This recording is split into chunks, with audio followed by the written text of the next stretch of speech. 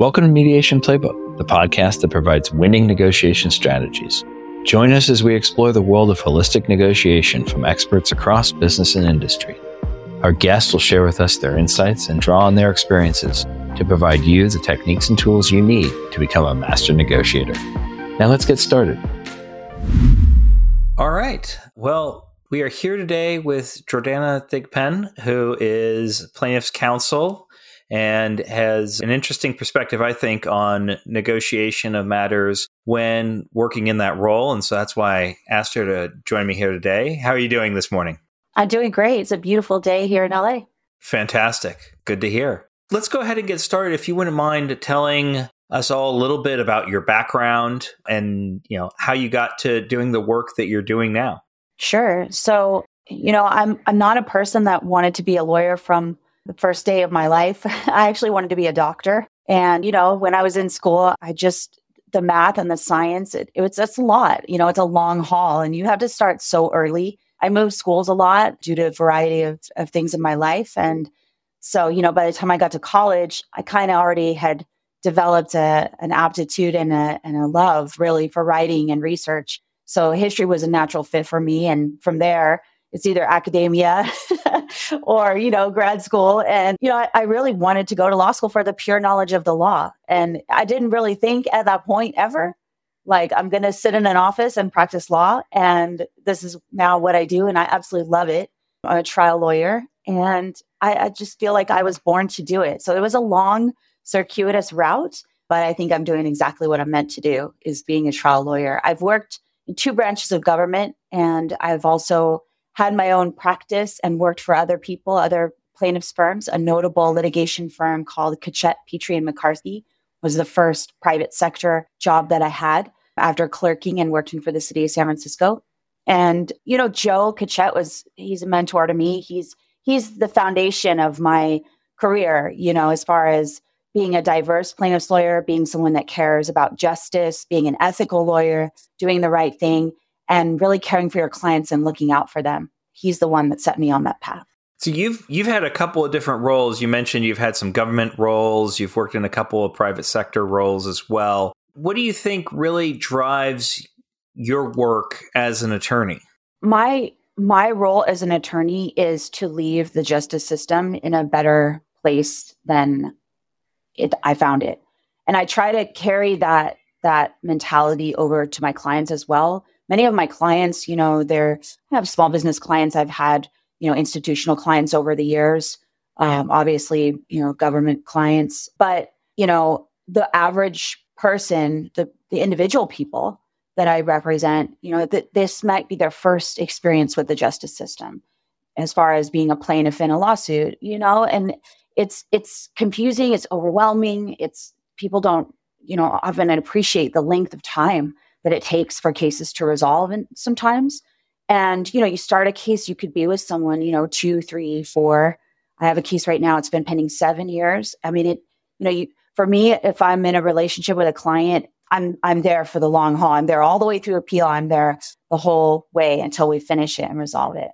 And that's a little bit unique in your area, isn't it? I think, a lot of people, they think that you have to specialize in one thing. So for example, and I will do this, I hire appellate consultants to help out with appeals, but I love writing my own appeals. And as the trial lawyer or the person who did the underlying work in the trial court, generally speaking, I think it's important to have that person because we know the record, we know what happened, and we know where it's going. I actually think it's really important for trial lawyers too, to do appellate work now and then, because people don't realize the mistakes that can be made. There's so many pitfalls that can happen. And look, I try to settle cases before they even get filed. I mean, 9 out of 10 times that's the case. It's important to have pre-litigation efforts, at least, even if you don't go to full mediation. Right. But you do have to have that ability to threaten trial, to drive settlement. At least that's what I've seen a lot of times, right? I couldn't agree more. And that's been one of the really big problems with COVID. We were in such a good spot that with the Trial Delay Reduction Act, I mean, this is like a years long process. But if you look historically at the legislation that has been enacted to clean up the delay in the court systems, or, having a PI hub and kind of putting the PI cases over there, and, doing all these creative things that we've done, not just in the LA County Superior Court system, but in other counties as well in California. We were in such a great spot, in 2019. I mean, we were finally getting on track, cases were going to trial a year, 2 years, and then we know what happened in March of 2020. So the delay has been tough. It's tough, and especially in San Francisco, I have a number of cases up there. I have a connection to the Bay Area, and, I've lived there at different points in my life, went to law school there. So I have a number of cases all over the state, but a lot in San Francisco. The delay up there is really tough. And it's because, criminal courts have priority. They have a little different system there. They have master calendar, but yeah, it's really tough with the delay with settling cases. I have definitely noticed a trend the past couple of years of we just don't have that leverage of, hey, we're all going to have to spend money here, right? And both sides need that. Yeah. Let me ask, is there a difference that you find? So you practice a fair amount still in San Francisco. Obviously, you're now down here in Los Angeles, have a practice down here. Is there a significant difference you find in terms of how the cases are handled? And I don't mean necessarily from a procedural standpoint or anything like that, but I mean more in terms of how a resolution comes about in the kind of attitudes and relationships with fellow counsel, either up in San Francisco, down here, or in other places in California or elsewhere. I mean, is there a difference perhaps caused by, perhaps exacerbated by geography that you've noticed in terms of the cases that you handle?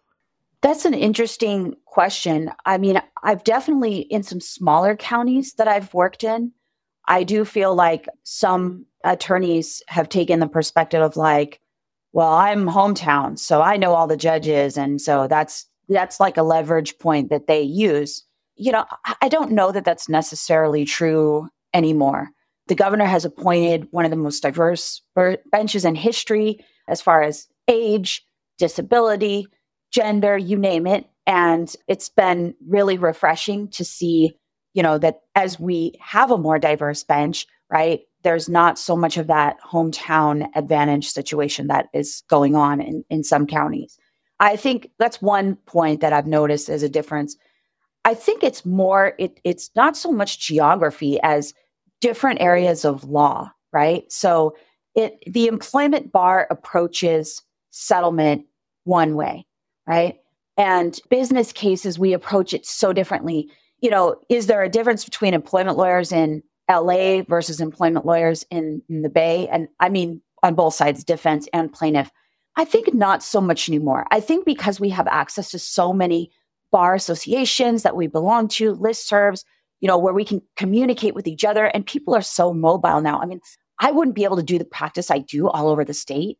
I wouldn't have been able to do this 10 years ago, right? You'd have to fly, take the depots. I mean, the video deposition has been wonderful for clients for cost saving.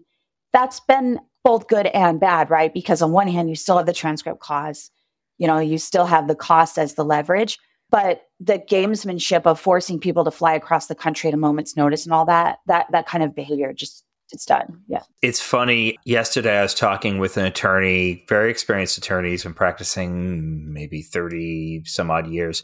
And he was telling me that the last in-person witness interview that he participated in was the day that it was the day that basically everything shut down for COVID. Both his office back in Los Angeles and the office that he was in San Diego for this meeting were shutting down. And he and the witness and the assistant who was with them were the last three people to walk out of the San Diego office for the shutdown. And then that was it.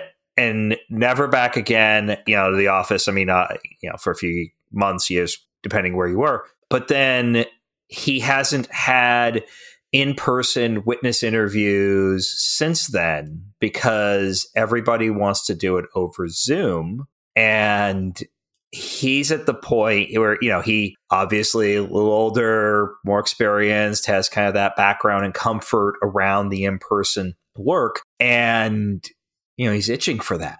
And I thought that was interesting. And we were talking a little bit about the dynamics of mediation and settlement discussions when you're working with people over the phone, but also over Zoom. So, one thing I've noticed, for example, is that a lot of, well, yes, certainly a lot of what were in-person meetings, depositions or just meetings or other sessions, however, whatever, have moved to Zoom. Okay. But also a lot of what were just phone calls before have moved to Zoom. So there's also an improvement, I feel like, in the communication in those phone call conversations, or what were phone call conversations before, because what were phone call conversations have now become Zoom conversations.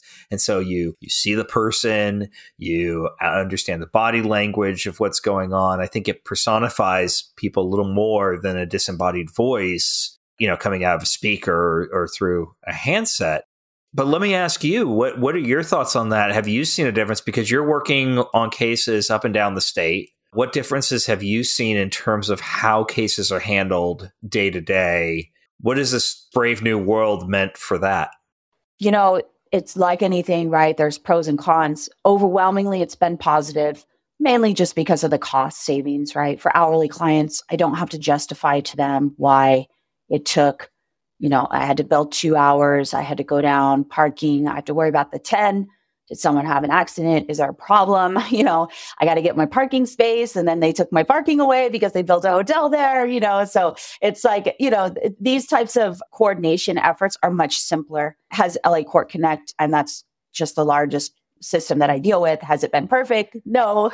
We all know it's had its issues, but, overwhelmingly it's been super positive as far as, just managing the caseload and managing the ability to work on cases. That being said, what's been difficult is, some judges, you really need to see the body language. You really need to see those micro expressions, and when you're in the courtroom, I mean, I love being in a courtroom. This is, it just feels so natural, right? To be there. It's our office, right? As a trial attorney. And there's so many things that happen at the court. Even before I even go in and argue the motion, I'm there to witness and to experience and to learn, what is this clerk like? What is the judge like? What are the other lawyers doing? How is the judge responding to people's arguments?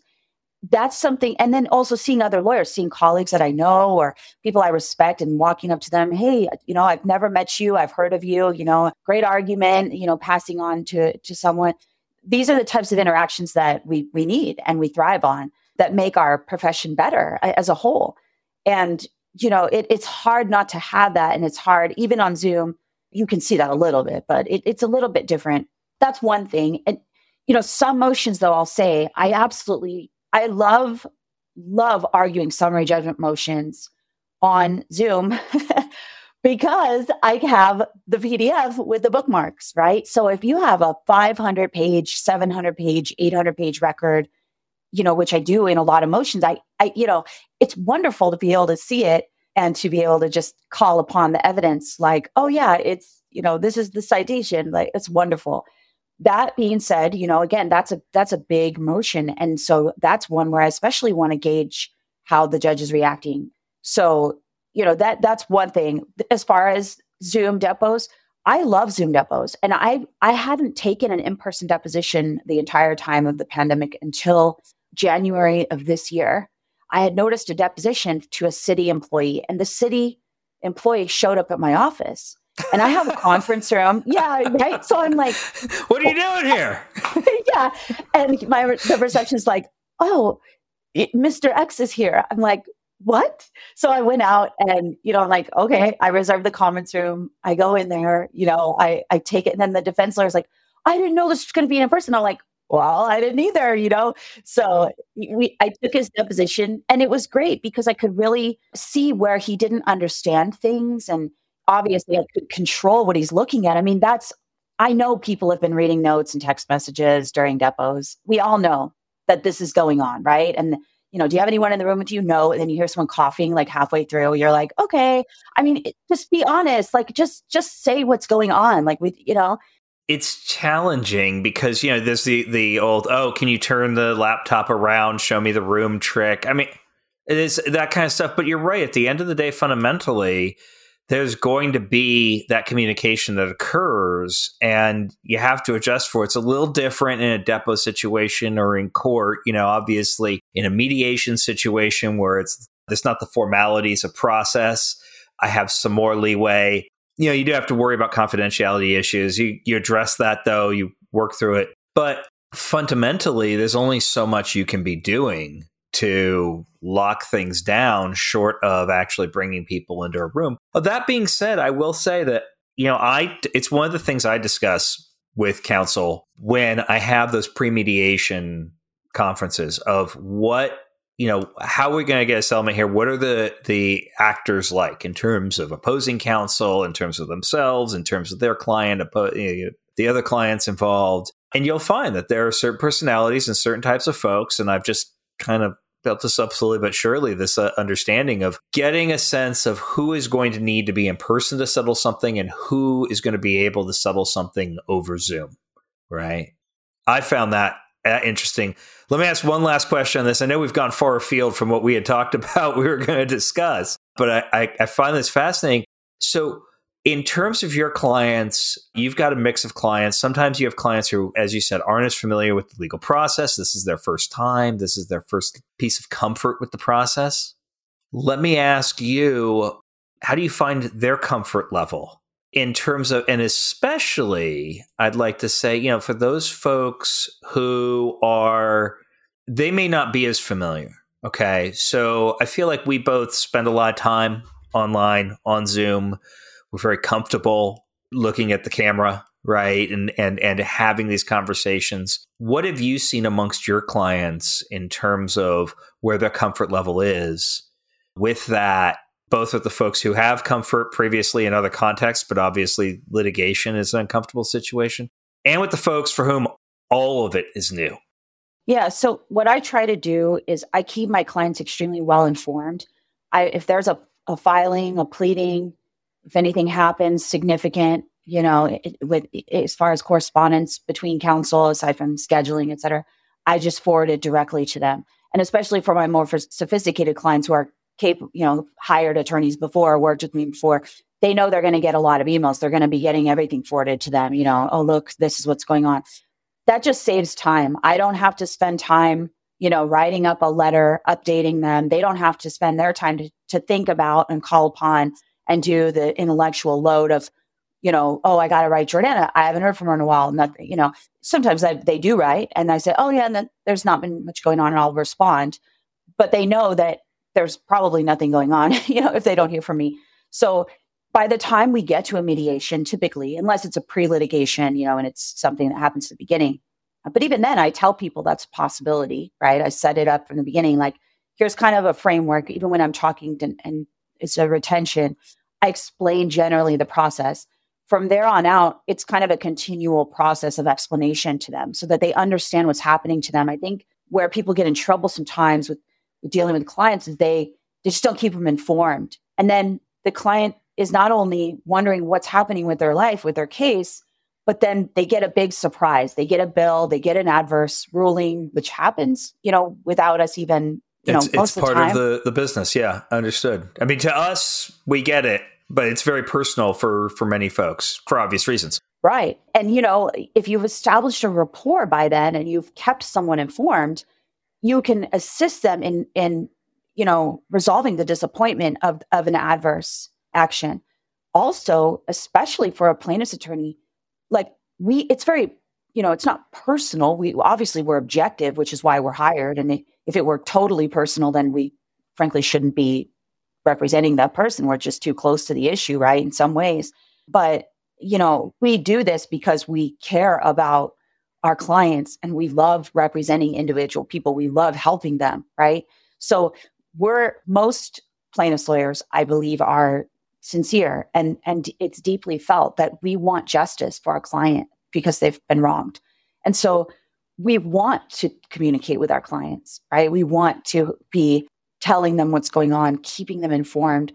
And so I always give people kind of a little primer. If it's their Zoom depot, for example, we have to talk about how they're going to behave when they're going to not to talk over. I kind of give them the preview that I would give to a deponent, Is this fair? We're not going to talk over each other, et cetera. And so same thing for mediation. Before the mediation, we have a discussion. I always schedule a call. Okay, let's go over the brief. Let's go over the demand. Let's talk about what's going to happen.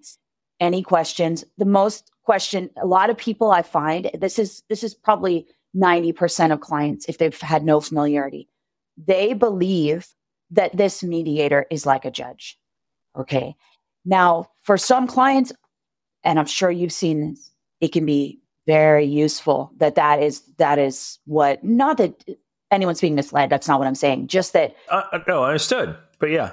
It's a more formal process, and some clients, especially, not all, because some, they understand that, look, let the lawyer, they want us to do the talking. They're too upset or they're nervous or they just, whatever reason, they have all their own reasons. But some clients really want to tell their story. And even just being able to tell the story to the mediator is really it's for someone else besides their lawyer that deeply cares for them and is assisting them, the defendant who they, have in a box, right? Or their friends and family who have already heard the story, to be able to tell a professional, objective, neutral, third party, this story is so meaningful to them. So I love, seeing the different reactions and hearing people's questions and helping them explore what tactic or what, I guess not a tactic, but what style is going to work for them. I think a little, even more so than for some folks, it is telling their story to that neutral and that formal venue. Okay. But there are other folks also for whom it's having their story be listened to in that venue.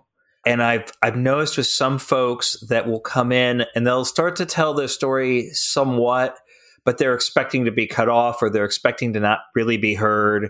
They're expecting to be given, a lecture or something similar about legal process. And when you sit and listen and start to ask them, tell me more about that, and like floodgates open up, right? And I've seen it happen several times where that can really make a settlement happen that was already, frankly, on the table in a sense, right? I mean, it wasn't there, but it was close enough. It was within reach before, but it wasn't capable of being accepted because they hadn't had that opportunity to really let go because they hadn't been listened to. And so it's a mixed bag in that regard. Every case is different. It's so true. And I think one of the good parts of getting older and practicing more and more, which there are just so many things like about getting older now that I really appreciate. I'm not afraid of getting older and practicing more. I think in our profession, especially, it's one of the benefits is the longer that we do this work up to a point, Sure. Up to a point, but the longer we do it, the better that we become, because as long as you also stay current, right? Because a lot of people think, well, I've been doing this since the 90s, or I've been doing this. We all know people like this that we deal with, lawyers. There's some different judges, for example, that, which I won't name, but they have a method of doing something that they've been doing for many, many years. But meanwhile, the law has changed and they didn't stay up on it. It happens, right? Most of the time for judges, I'll say I've had an incredible experience with judges. I've been lucky. I feel really lucky and privileged to just have so many amazing judges that I've had in cases in front of, trials in front of, and motions in front of, like just brilliant people that are doing this work. It's really humbling to see the quality of the bench that we have. But in any event, I feel like, one of the benefits of getting older is realizing that, a lot of people they just aren't being heard anywhere in their life. And if you can give them the benefit of being heard, being listened to, it's a revelation for them. It's a revelation and it's meaningful for them. And even defendants counsel, when you're at a mediation, yeah, that's true too. Right. They want their client story to be heard. Right. And yeah, it's one of the benefits of realizing the listening power. So let me ask, in terms of, speaking of kind of staying current and moving forward with the times, but bringing it back to negotiation, how have you found yourself, what changes have you made in your negotiation strategies for negotiating virtually, over Zoom, over phone calls, things of that nature? What has worked for you and or what hasn't worked for you that you thought would work? So one thing that I've focused on the past few years, and this alludes to what I said a few minutes ago of preparing my clients. I feel like I have really mastered the art of preparing my client and my side for mediation, right? If I'm there and I've agreed to spend the money to be there, I'm there to settle the case. I'm not going to go crazy. I'm not there to play a game. I'm not there to run up a bill. I'm not there to spend $6,000, $4,000, $6,000, $5,000, $7,000, $3,000, $2,000, whatever the number is that I don't have, right? And, or rather, not that I don't have, that I want to waste, that I want to throw away my client's money. And I'm not there to get there. And I've spent, $6,000 to be there. And then someone's offering a top amount of $10,000. Like, what? I mean, it's just why to me, that says more about the attorneys than it does about that client. Because if the attorney would have to have the conversation that I have with my clients, like, listen, we're never going to get 100%, right? We're going to get something else. It's the question of, and we're not going to say bottom lines at this point because we don't know. Let's just see. We're not going to say, a top number. Let's just see what happens. Right. And so that being said, I'm there to settle if the lawyer isn't adequately on the other side preparing their client. So one thing, and this was something that had happened as a result of a recently successful mediation, but we had already had one as a pre-litigation. And this was early on in the pandemic. This was probably in, 2021. I can't remember exactly the month, but it was late. It was fall 2021. And we went to pre-litigation, and the individual did not prepare their client and then did a situation like I've just described. An extremely low amount was offered that was like, I think $1,000, something over the amount that we paid to be there. I mean, what? Like, we don't work, it's not pro bono. We're not there. We're not trying to make $10 million on every case, and not every case is worth $10 million, but we're not there to make $1,000. Okay. And we already wrote the complaint. We had prepared ourselves for that pre-litigation. We thought, this is great. It's great, easy way for everyone to resolve. And the amount that we ended up offering and coming down to was so great. And I thought it would be accepted, and it was not. The point is that, now after that experience, and then later we ended up settling the case after winning a summary judgment for quite a bit more on a factor scale than what we had originally been willing to do pre-litigation. And I really hope that they learned a lesson from that. Like, you need to prepare if you're going to do a pre-litigation, because we had to spend that money. And that kind of made us think, well, we can't go back to mediation with them because, so that's a roundabout way of saying what I'm going to focus on in the next couple of years is making sure that I have the conversation for any pre-litigation mediations of, listen, we're not in person. No one's committing to do, to travel and fly around and do all this because we don't need to spend that money if we don't have to. But you guys have to understand, we're not going to get these low ball offers and we're going to go and show up and then it's going to be a waste and everyone's going to be upset. So you need to have this conversation with your client. Have you had it? And, not saying it in precisely those words, but essentially like, we're both here to settle, right? Yeah, I hear what you're saying. I think that's right. I think that's also, that's something that's on the mediator as well, to have that conversation with all counsel involved as to what are the conversations you've had with your client. And sometimes that gets into a discussion of numbers, which is great when that happens because it can actually jumpstart the process so the session's more productive. More often it doesn't, which is perfectly fine and appropriate. But I know that I will get a sense from that conversation as to what they're going to be offering, what's coming in the session, how it's going to start off. And there are times when that helps to understand, okay, this can be a productive session, even though it'll start off with a ridiculously low or high number as an initial offer or counter offer that would otherwise be insulting. Right? Yeah. Because of having that understanding and having done that homework as to what the conversations have been with that counsel has had with their client beforehand, I know whether this is an insulting offer and this is not going to go forward. And so let me adjust expectations accordingly so I don't waste people's time because the other side's just not interested. Or it's an insulting offer because of its being so low or high, but it we're going to be moving off that shortly, right? They just need to do that for posturing purposes. And I can have that conversation when I go into the other room or rooms because of that context. Without that context, though, you don't really know, what does this mean? Is it truly that this is what they're thinking, that they're going to be settling this for some low five-figure amount? Or do they have realistic expectations? No, it's going to be getting into the low six figures, but they just don't want to break that barrier, right? So that the only way they know how to protect themselves negotiation strategy wise is to, well, let me just try to anchor. And a lot of people anchor poorly, but that we could do a whole nother podcast episode on that. Yeah, that would actually be a great one. I would like to watch who you have on that. I would watch that one for sure. It's good to know. Okay, I'm gonna make a note. We'll put that one together. Let me ask, what is one commonly held belief in the plaintiff's bar about negotiations? We can make it broader. What's one commonly held belief about negotiations that you disagree with? This, the incremental moves is really frustrating. We often sit on our side. Generally, I'm representing plaintiffs. Even when I do business cases, I'm generally representing plaintiffs. I do defense now and then. My clients, I have a few small business clients. They run, small, mid-sized businesses. They get sued for various things. I don't do plaintiff's employment work. I don't do employment defense is what I mean. That's the only part of defense I don't get because I'm a CELA member, which is California Employment Lawyers Association. But for other things, I do, contract dispute or whatnot. And generally speaking, I'm in my plaintiff's side. I'm in my plaintiff's room. And the incremental moves are frustrating. They're frustrating for our clients. Clients don't understand. And then, midpoints, they're like, and then it's midpoint of the midpoint.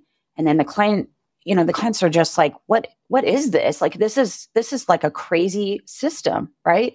And they don't understand it. And that's, again, that's kind of why we also spend the time in front explaining that process to them. Like, you're going to be hearing at the midpoints. And then, if they haven't heard it yet, then, or it wasn't, still we explain it again right then in the moment so that they're, okay, remember we talked to the midpoints, here we are, we're at the midpoint.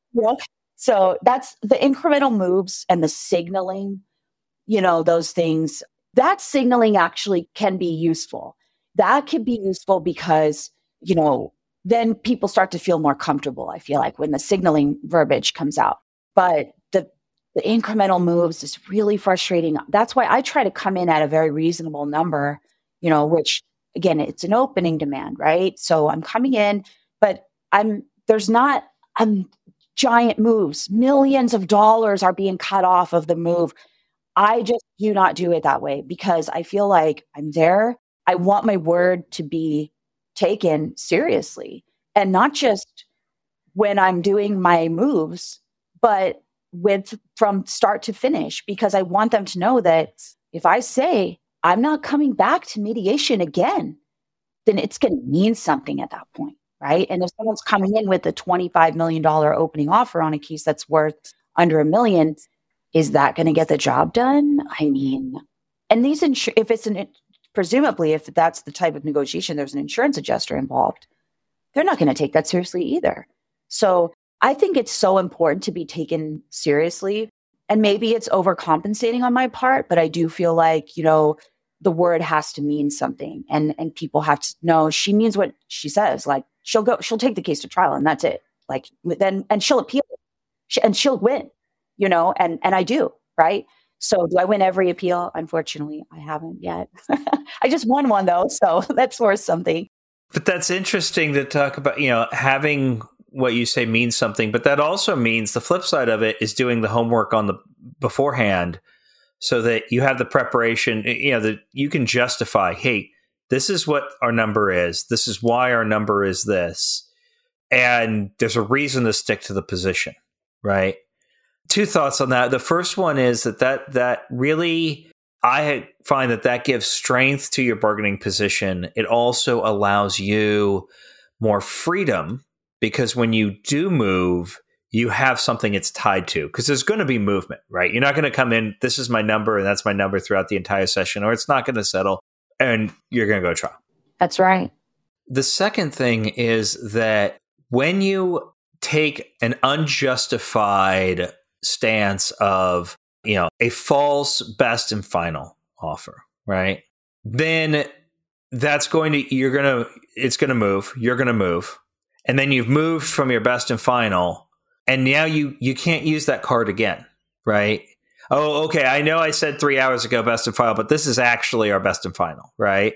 Or I know I said best and final that day at the settlement, and then you walk away, and then discussions start up another week or so later, and okay, this is our new best and final, right? And so I find that I really take pains not to have any side use that kind of language, because unless there's something that really is a reason for it to be best and final, right? And that's something to explore, I think, before the mediation session.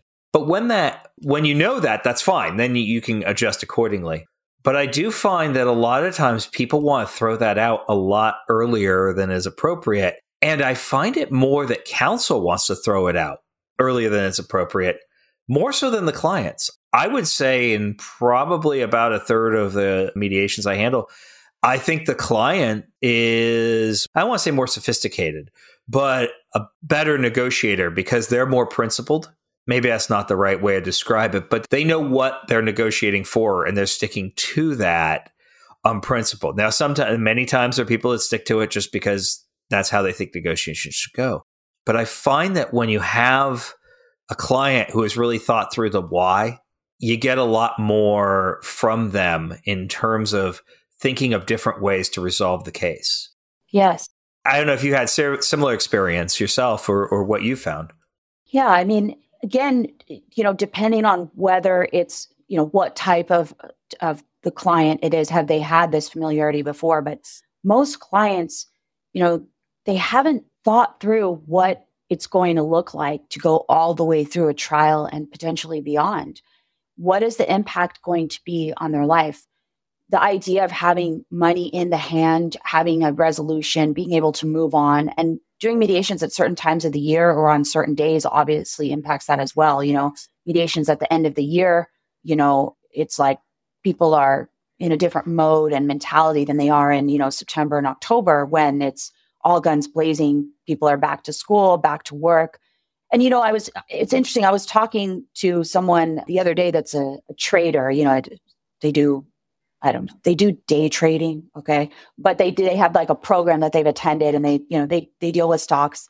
I do not deal with any of those things. I used to do securities litigation, so I stay away from all of this. But in any event, the person is pretty sophisticated with this and makes a living doing this. And the person was explaining to me some of the cycles of the market.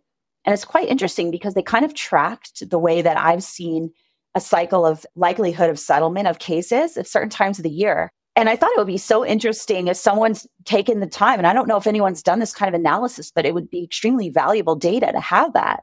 I don't know, but that is interesting. And just thinking about it, just, first impression here. Yeah, I mean, I could probably chart out based on my experience. And I suspect if we gather enough data points, enough other counsel folks with experience in this, there is something to that. I mean, I could see there being something to that, right? I don't know. That's interesting. I'm gonna look into that. Well, like for example, the person was indicating that the market is kind of flat normally in the summer, which makes total sense because the litigation cycle is somewhat flat. I generally will have cases scheduled for trials in certain times of the year because the judge will fill in the first available, which is always during the holidays, right? Because nobody wants, I'm not available, Your Honor. Everybody says that, right? And I mean, I'll take whatever, right? Because it's probably going to get moved anyway. There's going to be something going on, right? But with federal court, obviously, that's not an option. But, with state court. So that being said, the other time is right after January, like January 3rd, January 4th. I've started many trials that I'm like, that's fine. I'll spend the Christmas. I don't care, Then, or the holidays, New Year's, et cetera. Then summer, they always want to put in the summer. And then people with kids, they're going on vacation, right? They're doing weddings, graduation. Yeah. So it makes sense that the market is simultaneously flat, but I'm interested to know, I wonder how many settlements are going on during that time. I mean, we just take first available, right? That everybody's available. And that we, as counsel, we're not even thinking on those terms, right? But I do wonder, that'd be interesting to know, and if there might be some kind of advantage to be gained or efficiencies to be gained. I'll tell you one funny story about, you're talking about, the judges will want to schedule a trial whenever just first available. And, obviously holiday weeks are wide open on many calendars because of that. I have a partner that I worked with who had an experience when she was a younger attorney where she was challenged by a judge. Now, of course, I already have a pre-planned vacation. And she was challenged to produce for the judge proof of this pre-planned vacation. This had been booked already. Okay. And that had been maybe, 15, 20 years before I worked with her. And it was such a scarring experience. I'm not kidding you. She had her assistant, her legal secretary, regularly had vacations booked, refundable tickets for certain times of the year, just to wherever, just to have that prepared. And then the secretary would go, oh yeah, no, then we go and cancel it, and was in charge of tracking, making sure that everything was fine. But, had a fair amount of money sitting out there on the firm's credit cards for these tickets. And she was so traumatized by that experience, by that judge. Now, I don't know what was going on with that judge. That's a separate issue, but we've all experienced that kind of a jurist. So, well, Jordanna, we're almost at time here, and I don't want to take up too much of your time. I do appreciate your coming on the podcast here with us. But let me ask you, we have one question that we do ask of everybody on the show.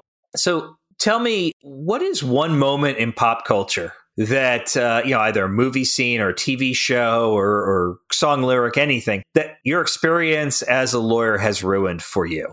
I mean, there's a couple things that came to mind. I mean, first of all, my husband really likes Law and Order, and I loved criminal law in law school. It was one of my best classes, but I just, I did not want to put people in jail for certain crimes, and specifically for, drug crimes, minor drug crimes. And I also didn't want to be part of a system that a person is clearly guilty, and then my work is responsible for getting that person off. And I know that's a very simplistic way of talking about criminal law, and criminal lawyers, defense lawyers would of course disagree with me, right? Like, that's not what we do. We're defending against the state, and we're defending the Constitution. We're defending your rights. And I completely agree with that aspect of it as well. But nonetheless, I kind of had these black and white moral quandary in my mind. So I clerked anyway, and I loved trial work. So I was like, I love civil law. I love it. I love there's many different parts that I love. So that was kind of my natural segue into it. But anyways, my husband loves Law and Order, and so he watches it a lot. And God, this Sam, I don't even know his last name. He's like the DA, Sam. Sam Wasserman? Yeah. He screams at the judges. He's like, Your Honor. I mean, he's like fighting with the judge. I'm like, who does this? No one acts like this. Like, you would be disbarred for that behavior. Like, that is so out of control. And a lot of clients think that. And then another thing they do, and this happens in movies, TV, civil, criminal, it doesn't matter, any lawyer show. They just walk right up and they just hang out right there on the jury's gallery, they put their arm on the furniture, on the wood, and then they walk up to the witnesses like, you already know. Like, I always ask to approach.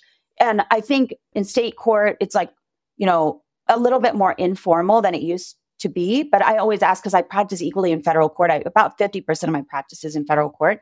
So federal court, like, I would never just walk around and cruise around.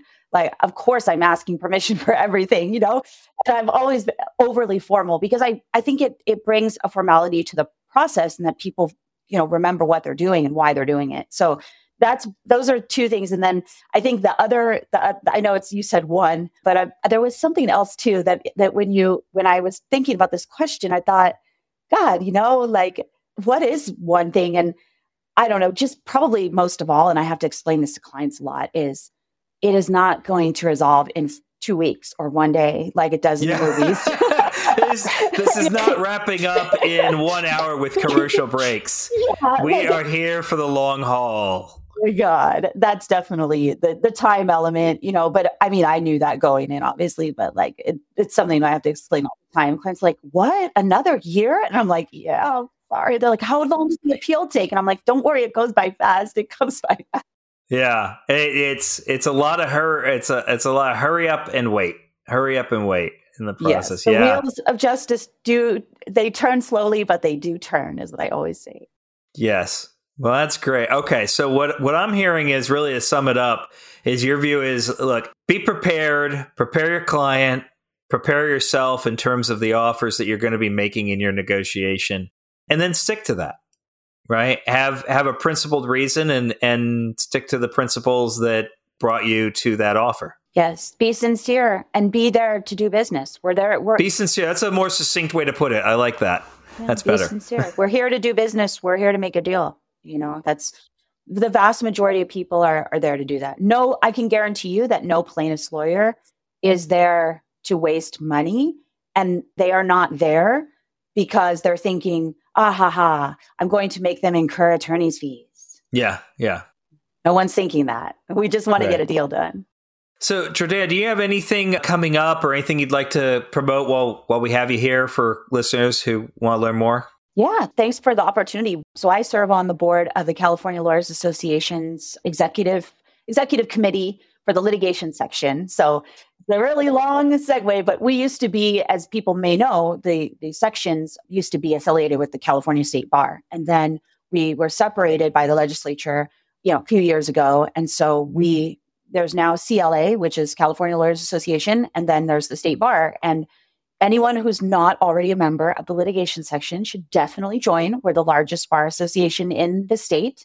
And I've served on the executive committee now. I was in this prior, I was on the committee for the administration of justice with the State Bar. And then when we were moved under the litigation section. So then I was chair of that. And then I became litigation section executive committee, which is, again, basically like the board of the litigation section.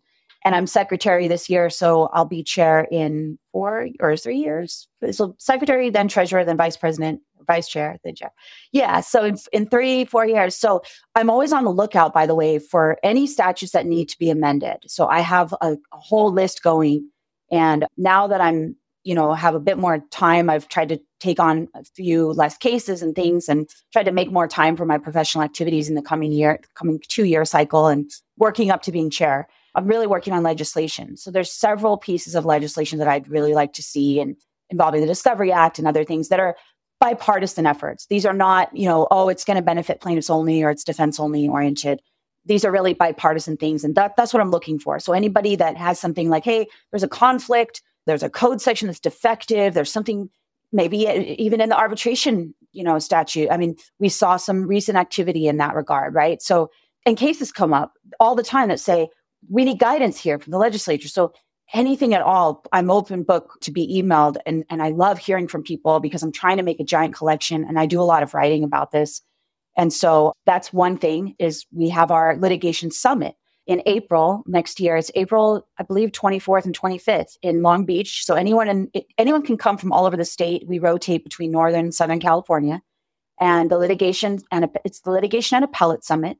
And it's open for registration starting probably early next week. The link will be up. Okay. So by the time this episode airs, people will be able to go check that out for the California Lawyers Association Litigation Summit.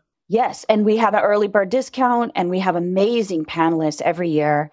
And I do a panel every year. I've done it for several years on all the cases and new code sections for state court that have passed in the past year that are affecting civil practice. Good to know. Yeah, I've been in some past years, and it's a good event. It's wonderful. Looking forward to that. Thank you. It's our signature event. So, yeah. That's great. Well, thank you for your time. I really appreciate it. And for our listeners who are interested in learning more, do you have a website or an address they should go to check out? I am working on my website as we speak. It's been a long journey, but I have a LinkedIn. We'll get that link in the show notes then. Thank you. So, all right. Well, thank you so much. Thank you. It's such a pleasure. Thank you for inviting me. Thanks for tuning in. If you found our show valuable, please subscribe to our YouTube channel for exclusive video content. We love hearing our listeners' thoughts and suggestions on guests or topics for future episodes. So please leave us a review on Apple Podcasts or comment on Spotify, and we will catch you on the next one.